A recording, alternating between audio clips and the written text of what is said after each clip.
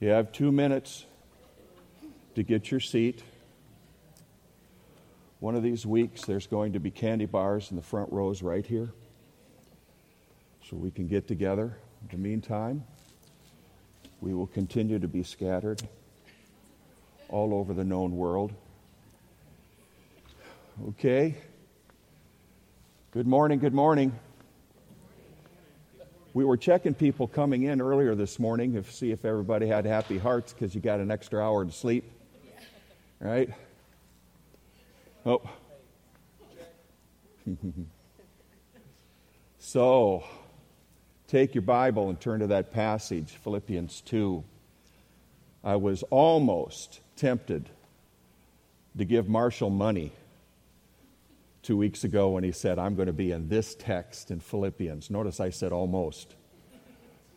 Because what a great, glorious passage of the Bible for me to be able to come back and dig in and look at again in Philippians 2, 5 through 11.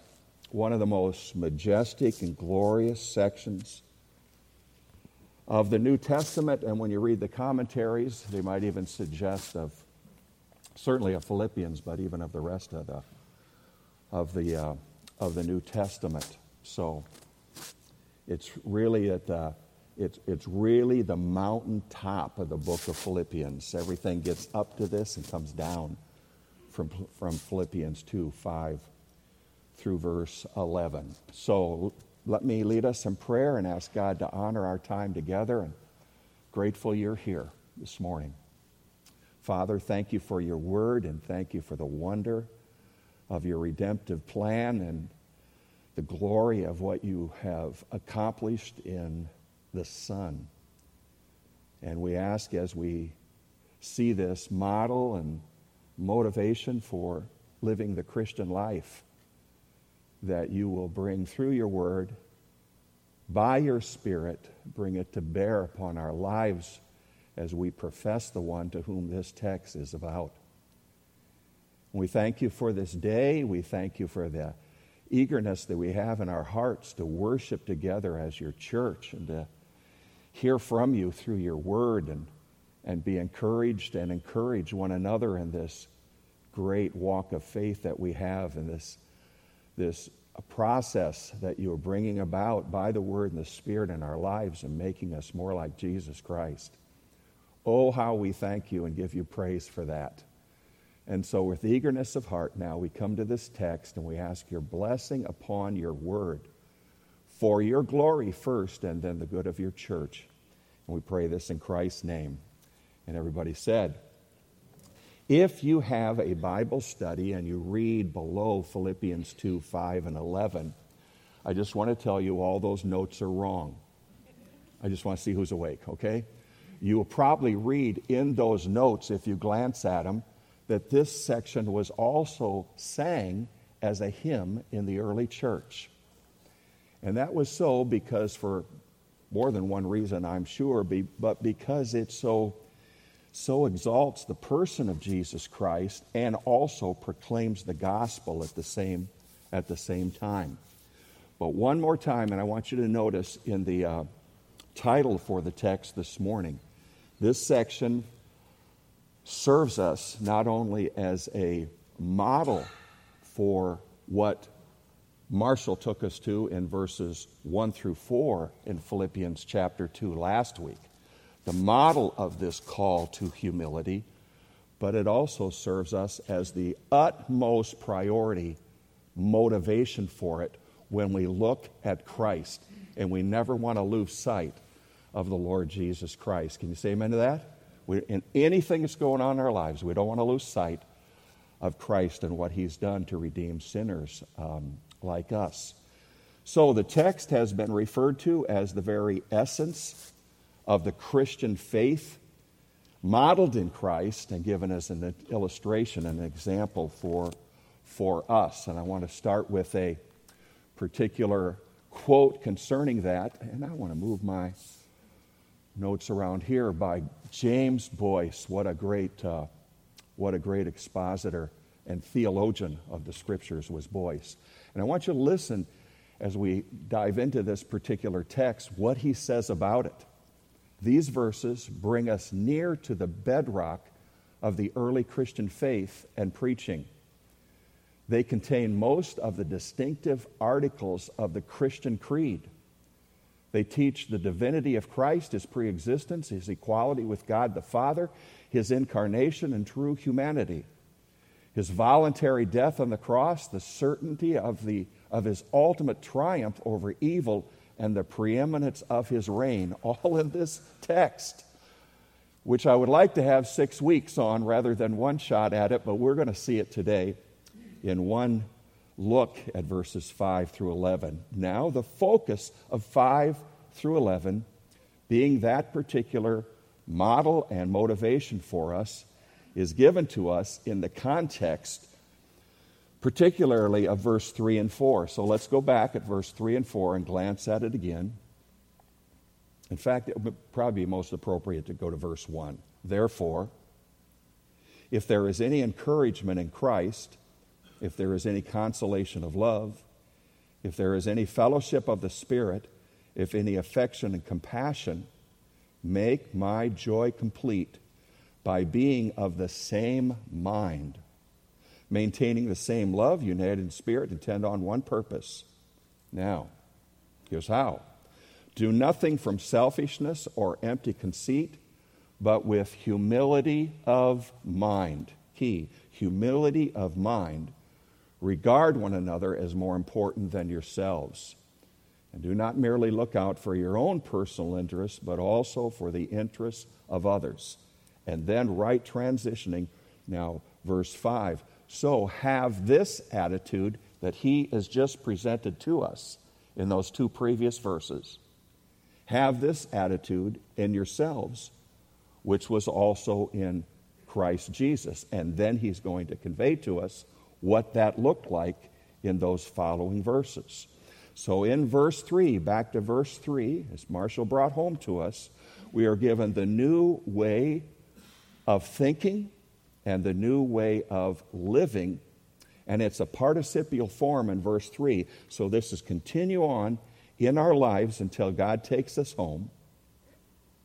And this noun form of this word, humility, that's given to us, this humility of mind, interesting for us if you begin to look at it in the original text. This particular word that the apostle uses in the scriptures is a word that was not found in extra-biblical literature until about the 2nd or 3rd century.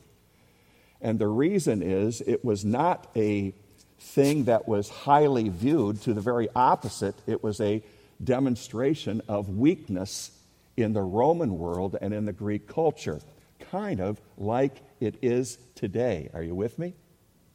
I mean, if you're going to catch some football today, some guy scores, he runs into the end zone, and they stick the mic in front of his mouth if they're able to, and he says, I just want to thank God for all those men who just blocked for me and did all this work so that I would have the opportunity to humbly be able to score this touchdown. That's what you see when you watch a game, amen? Yeah. What do you see? You see the contrast of this mindset that Paul is calling every Christian to exhibit in our lives.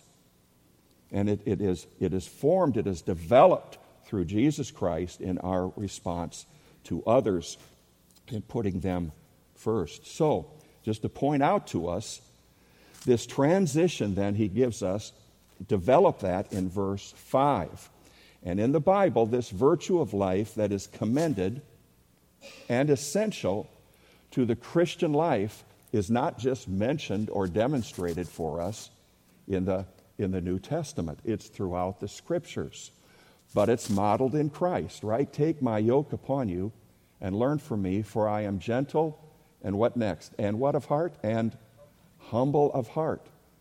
And you will find rest for your souls. He's going to take us right to the example of Christ, but in specific terms. But notice how this is in the Old Testament likewise. And this is not new to you, but I just want to say this is a major theme of the Christian life. Humility is not a virtue, another virtue added to all the other ones we're seeking to exhibit. What I'm pointing out to you from the text here today and showing you in the model of Christ is that this is absolutely essential in your pursuit of living the Christian life. I've known 16:18 for years, but I've forgotten to memorize verse 18. Pride goes before destruction, a haughty spirit before a fall. Probably heard that. But it's better to be humble, it says in verse 19, with the lowly than to divide the spoil with the proud. In Isaiah 66:2. Remember this passage? For my hand made all these things, God is saying through the prophet Isaiah. Thus all these things come into being, declares the Lord. But to this one I will look, to him who is humble and contrite of spirit, and who trembles at my word. How many may remember that? Wow, what a passage worth memorizing. Micah 6:8, another one of these great passages. He has told you, O man, what is good, and what does the Lord require of you, but to do justice, to love kindness, and to walk how with your God? Everybody say it. Walk humbly. Peter, you know this passage. You younger men likewise, be subject to your elders, and all of you, clothe yourself with humility toward one another. For God is opposed to but he gives grace to our greatest vice in the Christian life is our pride. And we all have it. It's just a matter of how much in any given situation it exhibits in our lives. It is at the very root of all of our sin, pride. The supreme vice of the Christian is pride. The ultimate pursuing virtue of the Christian is humility, which is pointing to the glory of God, putting God first and others first in the Christian life. And I want to just kind of boil it down in terms of, as we move into verse 5 and following, I need to get going, but I want to just really boil this down to the fact that the moment that humility is not pursued, pride is ruling in our lives. The mindset, regard one another as more important. This mindset of humility. Have this attitude, embrace this attitude in verse 5.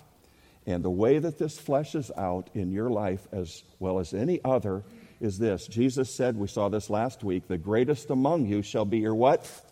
Shall be your servant. Christ, for even the Son of Man did not come to be served, but to serve and to give his life a ransom for many. John 13, he's kneeling down at the feet of those apostles and washing their dirty feet as the lowest servant would do in the context of a household, and demonstrating to them, if I then, the Lord and the teacher, washed your feet, you also ought to wash one another's feet. For I gave you an example that you also should do as I did to you. So how is this reflected in the Christian life? It's reflected as pursuing the servant life that places others first and God as first in our lives. We demonstrate God being first by our serving and giving service even to others. And would it surprise you that over the years in doing premarital counseling, one of the first verses that I have people memorize is Philippians chapter 2, verses 3 and 4. Would that surprise you? Wouldn't surprise you, would it? Because the flip side of serving is selfishness, right? What kills a marriage more than being selfish? And that's one of the main ways that pride exhibits in our marriages. You all look like none of you want to nod right now, okay? But it's true, isn't it? And the flip side of that is to live the servant life and put my wife before myself as a servant. That would be a way that I would love her as Christ loved the church. So the embracing of humility is living, following the example, embracing the servant life. So when he's talking about have this attitude, we think right so that we might live right and do right. Right thinking leads to right behavior. But we don't have this mindset automatically. We have to gain this from the Scriptures and never lose sight of the model of the Lord Jesus Christ. So I think I have an outline of those next verses that we need to get to right now, verses 5 and 6. Verses 5 through 11. First, I want you to see the preeminence of Christ as deity in verses 5 and 6. Then in verses 7 and 8, we have his condescension specifically in the incarnation that leads to the cross. And then third, in verses 9 and 11, we have Christ's exaltation to universal authority as to the, if I can use the reward or honor for his humility. So we're up here with who he has always been in deity. We're down here, way down here with his humility, and then we're way up above with his coronation and his exaltation and his honor for what he has done for sinners like us in the cross. Have this attitude in yourselves, which was also in Christ Jesus. Now, here is his preeminence as deity. Notice verse 6. Who, although he existed in the form of God. Now, the word existed there for us is what we call, in the text, a present active participle. And it's conveying to us the fact that he is God, and he always has been God, and he always will be God. We love Hebrews, I think it's 13:8, isn't it? We say Jesus is the same yesterday, what? Today, and forever. That's what he's emphasizing. Whoop, did I lose it? Well, in the servant's mindset, I want to say right now this fell off because Deborah put this on me. Okay? There we go. Who, although existed in the form, this idea of existed in the form, the reality of ongoing, continued position, his eternality is being mentioned in here. When he says of the form of God, we tend to think this word from morphe, or form is the, we tend to think in terms of visually. When something is in the form of something else, we think about what it looks like. Or we look at the clouds maybe today and we say that the form in that cloud looks like a face or something. But the idea of this word is not visual, it's speaking with reference to Christ's essence or his position in eternity. Now, just to emphasize again, with reference to his preeminence, he existed in the form that is in the essence of God and always has. Colossians 1:15. We could go to so many verses, couldn't we? But few verses say it better than Colossians. He is the image of the invisible God, the firstborn of all creation. Or we could take our Bibles right now, and let's do that, and turn to Hebrews chapter 1 and the early verses of Hebrews, if we could, please. Hebrews chapter 1.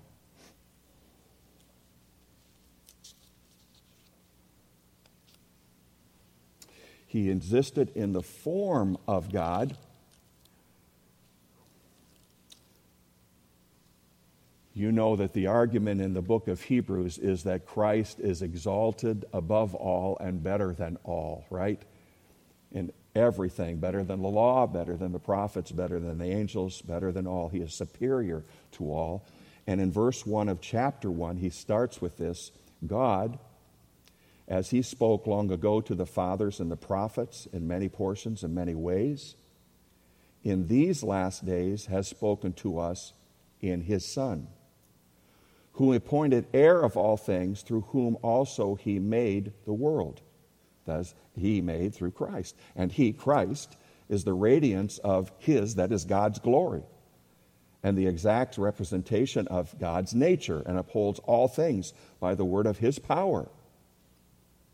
When he had made purification of sins, and he sat down at the right hand of the Majesty on high, having become as much better than the angels, as he has inherited a more excellent, and I want you to remember that, a more excellent name.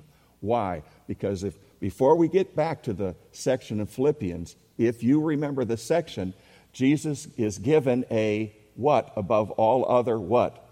A name. And it's relating to his position, to his rank, not some other title, but a name. And here in Hebrews it speaks of the fact, a more excellent name based upon the reality of what he has done as the Lord Jesus Christ. Okay, we all believe that. We know that. He existed in the form of God, but he did not regard equality With God, we're back in verse 6, with God, a thing to be grasped or held on to. This is a word that is expressing just an absolute divine truth. Okay? He did not regard this eternal existence in divine glory that he enjoyed from all eternity. John 17:17, when he prayed, I'm not sure it's 17, but it's John chapter 17. He said, Father, glorify me now with the glory that I, what? Had with you. He's praying that in human flesh, never ceased to be God. But the reality of this eternal position and prerogative that he enjoyed as God. And he's telling us, Paul is telling us, he did not regard or consider that position and priority and prerogative as God a thing to be grasped, says the New American Standard. Word comes from an initial word that has the idea of a thing plundered or seized as in the spoils of war. Now just stay with me because that doesn't really click concerning that word unless you understand the idea of how it was used. To take something by force or to drag it away. It has the idea of taking. The Dictionary of New Testament Theology gives us this particular definition of it with reference to hanging on or dragging away, taking something. The idea to be held onto. Although he existed in the form of God, he did not regard equality with God. NIV says, to be forcefully held onto. Who has the NIV? Is that what it says? To be forcefully held onto. Or another paraphrase of it says, to be used to his own advantage. Philip's paraphrase, remember, it's a paraphrase, but he always is good oftentimes about saying things in his own words. He expresses it, did not cling to his prerogatives as God's equal. So the idea here is, though he had existed in all of that privilege and all that priority, he did not deem that position as something to be held onto. Let me give you a very weak illustration, but of a profound truth that's being expressed here with reference to then how he did this in the incarnation. When our kids were little, we tried to teach them to be a blessing to others. So we would say to them, when people would come to our house and if they would have other children your age, when they were little and they had all that pile of toys from the grandparents, amen? That's part of our job, to just submerge them in things, right? Okay? But they'd come to our house and they'd have kids, that would come maybe their own age, and we would say to them, you have to share. You have to share. So if they come and they want to use, you can't say that word that starts with M. You can't say what? You can't say mine.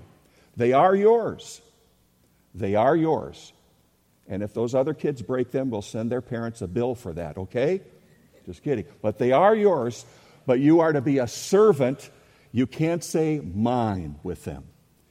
Jesus didn't say, if I can say it just in human terms, he did not say, this is mine. He said, not my will, but what? In obedience to the Father, but your will be done. And Paul wants you to look at that attitude that was expressed by Christ. Not mine, but yours. Your will be done in humble obedience to the will of the Father. That's enough for us right there, isn't it? Amen? But read on. Here's how he continued to express that model and that attitude of life for us. But he emptied himself.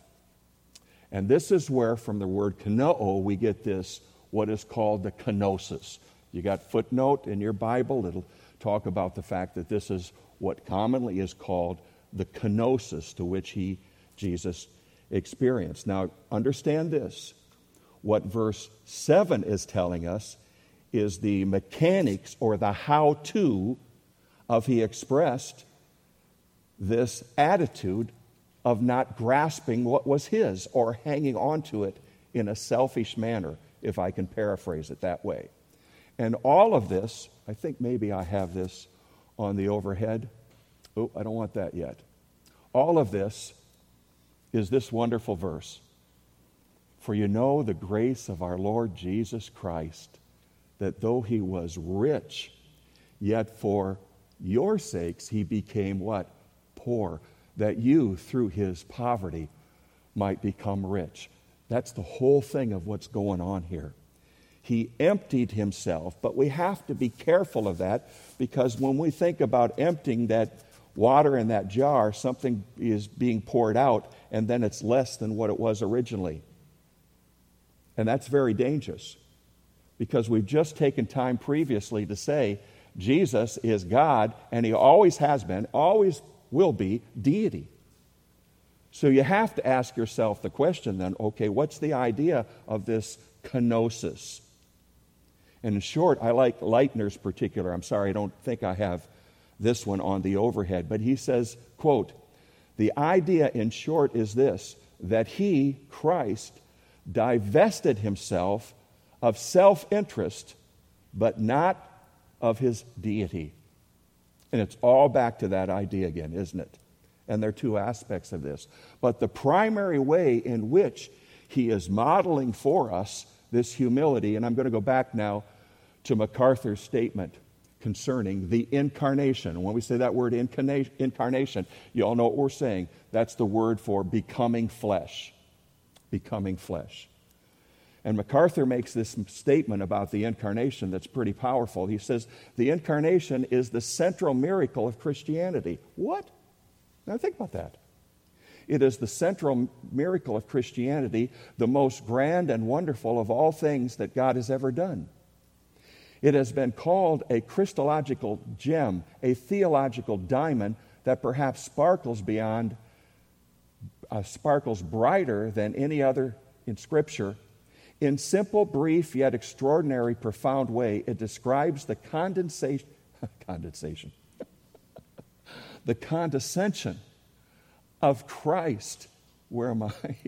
Of the second person of the Trinity to be born, to live, and to die in human form to provide redemption for fallen mankind. All of that in the wonder of this incarnation, of him becoming flesh. Now, there's a twofold aspect of this, and you can catch it as I pointed out to us. First of all, this self-emptying or this kenosis idea is what he surrendered or chosen not to assert as deity. And we read the Gospels and we can see that. He never ceased being what he is and will ever be as God, but the Gospels prove to us he did lay aside every advantage and privilege of deity. When he was hungry, he just didn't make food for himself, did he? But he could have, and example after example is best described then as the independent exercise of his deity, laying that aside, the voluntary non-use of his prerogatives as God. There were things he chose not to know. There were things he did not as God, but with reference to his humanity. And I think this verse expresses this as much as anywhere else. In Hebrews 5:8, it says, although he was a son, better have a capital S on that, right? He learned what? Obedience from the things which he suffered. Wait a minute, isn't God omniscient? Doesn't he know all things? Doesn't he have all power and so forth? But in his humanity, there were things to which he learned through that humanity. It's amazing, isn't it? Always was God, but not always man took upon that humanity. Now I bounced ahead a little bit to express from the guy on the right, one of my profs, Dick Mayhew, and I think he gave me an A, so I really like him, okay? With that theology that many of you have, systematic theology of one volume there. He says, in his incarnation, Christ voluntarily yielded the independent exercise of his divine attributes to the will of his heavenly Father. But so one way was in which he limited himself with reference to these divine powers and attributes. But there is a second way in which that was true, and that has to do with the fact that he simply took upon human flesh, what he took upon himself in being man. He was tempted. He suffered. He was hungry. He experienced pain. He experienced rejection. From the cradle, from his birth, all the way to the cross. Came into this world, laid in a, where was he put when he came to his birth? Where does the Gospels tell us? Laid in what? Manger. You know what a manger is? It's a feed trough. Wrapped in what as an infant? His swaddling clothes, not a golden woven robe for a blanket for the Son of God? No. From the very moment of his coming into this world to the ultimate expression of human life in his death, but beyond just physical death. End of verse 8. I'm going to jump ahead. What's the very end of verse 8 tell us? Not only the point of death, but even death on a cross. And we can talk about how the Romans had a saying that he who dies on a cross dies 1,000 deaths, but it's more than that. It's what he endured of the wrath of God on behalf of man's sin. So from the point of his coming until the cross itself, here's this humility. Or here's a good way of saying this. In taking upon flesh, his was a way of emptying himself, but by addition, by becoming man. And so in the former verse, in verse 7, he emptied himself by taking on this form of a bondservant and being made in the likeness of men, and his life exhibited servanthood. But verse 8 tells us the extent of this. But being found in appearance as a man, he humbled himself by becoming obedient to the point of death, even the death on the cross. So get this, note with me. In the former of verse 7, he stooped from being God to becoming man. In the latter, he humbled himself by stooping from going to humanity to the death on a cross. And Hebrews tells us in the book of Hebrews, chapter 2, and let's turn to this one as well.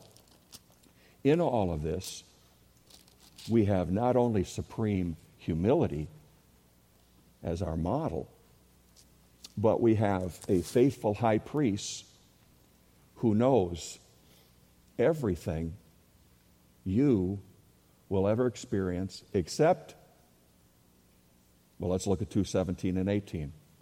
Would you calm down? You're such a noisy crowd this morning. Would you calm down a little bit. 17 and 18.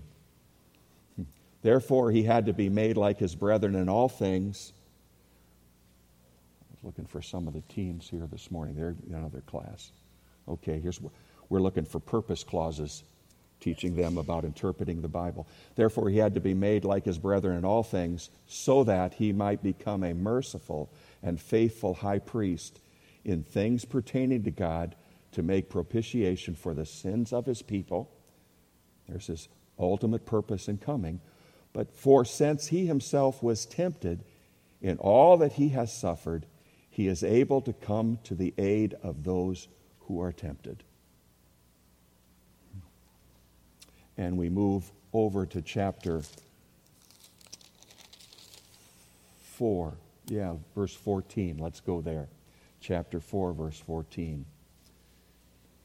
Was tempted in all things that we are, and yet without sin, we're told in Hebrews 4:14 through 16. Therefore, since we have a great high priest who has passed through the heavens, Jesus, the Son of God, let us hold fast our confession.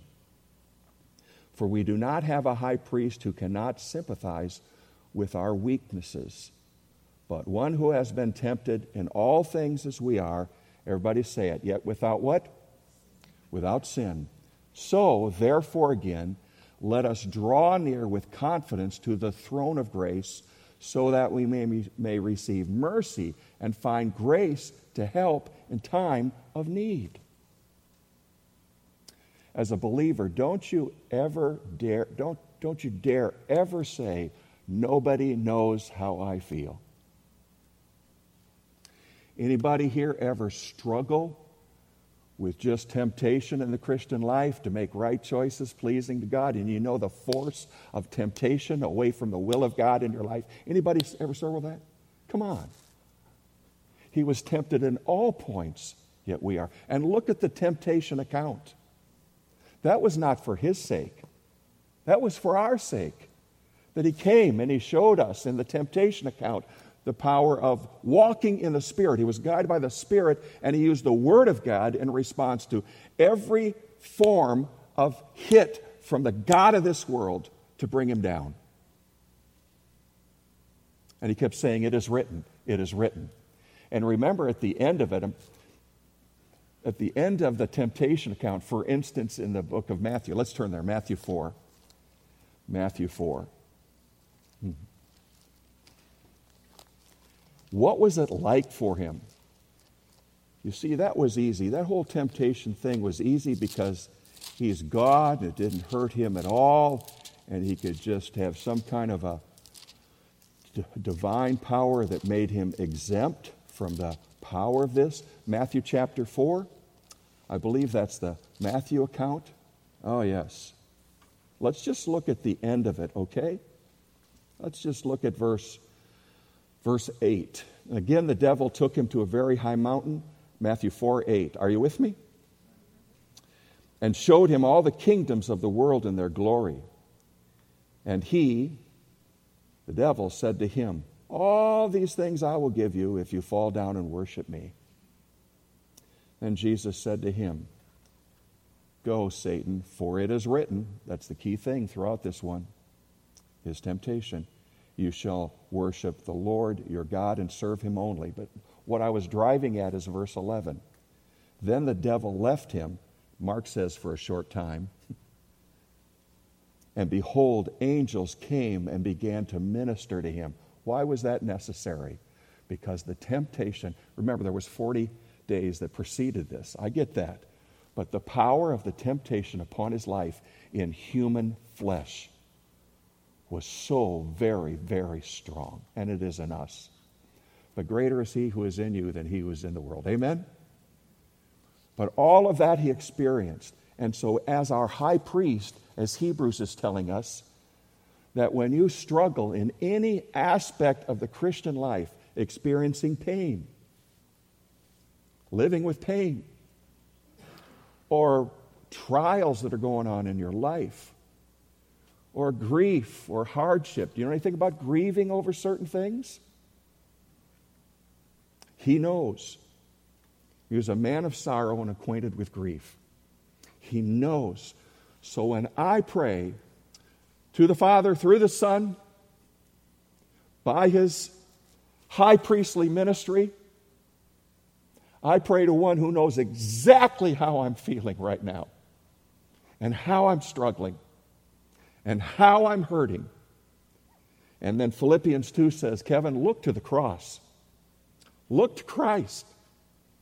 Never lose sight of him. He not only knows, but he experienced a depth beyond you'll ever know. And he did that for a sinner like you. Oh my. Oh my. So here's his, back to Philippians. There is his descent. Galatians, Ephesians, Philippians. Not by becoming less than God, but taking on human form. Always has been God, but has not always been man. And with the communion, think about it with me. This is mystery. Within the communion of the Trinity, Father said, I want you to go. And the Son said, I'll go. I'll go. Knowing fully what he was going to face. Knowing fully what the cross was going to be like. How do we know that? He said, Father, if it be possible, let this what? Let this cup. He knew exactly what was coming to him, but he did that as our supreme example of humbling ourselves. What a Savior that we have. Now, what's the result of this? Sure ought to be worship with us. Amen? But then we have this exaltation to honor for the humiliation in the incarnation. Verse 9. For this reason, verses 6, 7, and 8, God has highly exalted him and bestowed on him the name which is above every name, so that the name of Jesus every knee will bow, of those who are in heaven and on earth and under the earth. I think Paul's thinking here about the fallen angels and those who reject Christ and the demons. All are going to confess that every tongue, verse 11, will confess what? That Jesus Christ is Kurios, that he is supreme above all. Now, you say, well, he is already God. Yes, but in what he has done, he is being honored supremely. And I think the best word for this universal authority to which he is honored here, is best described in what I would call, and others, I don't think about anything for myself, as his coronation. As his coronation for what he has done in majesty and glory and being seated at the right hand of the Father as the one who laid down his life for us. So in honor of what he had done, there is this name above all names. And though through the resurrection, that's verse 21, I pulled out the middle of Peter, but I just want you to see that in the New Testament. Christ, who is at the right hand of God, having gone into heaven after angels and authorities and powers had been subjected to him. There he is in his exalted majesty, now in terms of from the ascension, then to ultimately to his coronation as what we're going to see in the book of Revelation, what he's called. Hebrews, again, just the end of verse 4, we read that already, about better than the angels and inherit a more excellent name. We read Hebrews 1 and 2, being seated at the right hand of the throne of God. R. Martin says, no clearer proof could be set forth Jesus' exalted position as the Father's right hand than the use of Isaiah 45:23. What are we talking about? Because if you look at verse 10, Paul is quoting that from the book of Isaiah. And in Isaiah is referencing in that incredible section of Isaiah 40 and following that of the supremacy of God above all other imagined deities. And Paul pulls that out there with reference to the fact that it proclaims his supreme greatness over all. And so all one day, you and I at the judgment seat of Christ, we've talked a little bit about the last few weeks, or the unsaved person at the final judgment, whether at the Bema or what we call the great white throne judgment, Christ is going to be there. And even though we love him now, and we read of him in the scriptures, and we rejoice in him as our Savior, when we see him,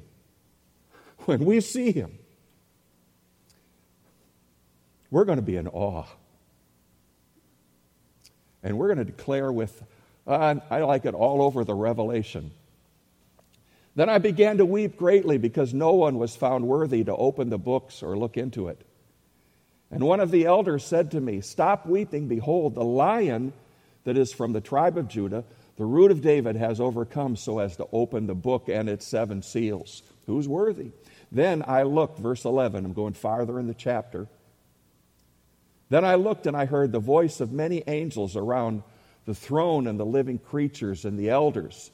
And the number of them was myriads of myriads, another inexpressible, beyond expressible in number, thousands of thousands, saying with a loud voice, "Worthy is the Lamb that was slain to receive power and riches and wisdom and might and honor and glory and blessing." Then the seven angels sounded, and there were loud voices in heaven saying, "The kingdom of the world has come." I realize I'm bouncing through some of these sections, but of our Lord and His Christ, and He will reign. Everybody, He will reign. And this is reference to Christ. Now we've come from this messianic, kingly promise that following the work of redemption, He is exalted on high to the right hand of the Father, and Revelation 19:6 says it so well, and marks Him in this way when He returns. So say this one with me, would you please? 19:16, and on His robe and on His thigh He has a new name written. What is it? King of Kings and Lord of Lords, sovereign of all sovereigns. The reward, great reward for what He has done in this great act of humility all the way to the end, to the cross of Jesus Christ. So, verse 11, all to the glory of the Father. Christ's likeness is the pursuit of humility. The pursuit of humility is seen in the servant life. Christ is our example as servant. To what extent did He serve us? How could He have served us more than what He did in the cross, right? So that primary key to our walking in humility and embracing that mindset is the wonder of His example. I think the best title of any book that I have ever seen referring to God, but His work in redemption in the Lord Jesus Christ, the title, "There is no one like Him." And there is no one to describe, even to begin, when we think about what Christ was like. Now, back to chapter 2, verse 1 and 2. What? I'm out of time. I didn't admonish, but I was talking with Marshall this week about running out of time. I said, you got to stop running out of time. You got to get done. Okay, I'm out of time. Marshall, rebuke me, okay? Okay? But I just want you to notice, back in verses 2, if there's any consolation of love, verse 1, fellowship of the Spirit, any affection of compassion, make my joy complete by being of the same what? This is what maintains the oneness and unity in our church. Everybody's pursuing this attitude of others to the glory of God. This is that oneness that he's talking about. Maintaining the same love, united in spirit, intent, the end of verse 2, one purpose. He's already said that in chapter 1. To the degree that we're following that example and pursuing that mindset of life, we are pursuing unity in the church. And there is no substitute for this, beloved. There is no substitute for this attitude of life in your life as a Christian. And there's no substitute for it in the pew or in the pulpit. It is to permeate the body of Jesus Christ and be a witness to the world that those people love somebody more than they love themselves. Amen? May it be so at PBC. Let's pray.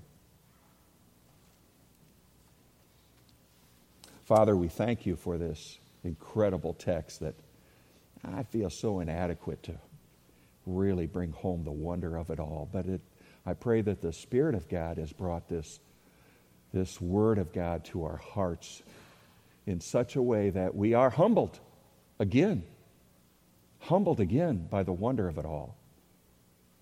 And that where pride continually surfaces in our life, I'm always right, or I know better, or I'm thinking about myself, or I'm saying mine to the things that I have that are so temporal.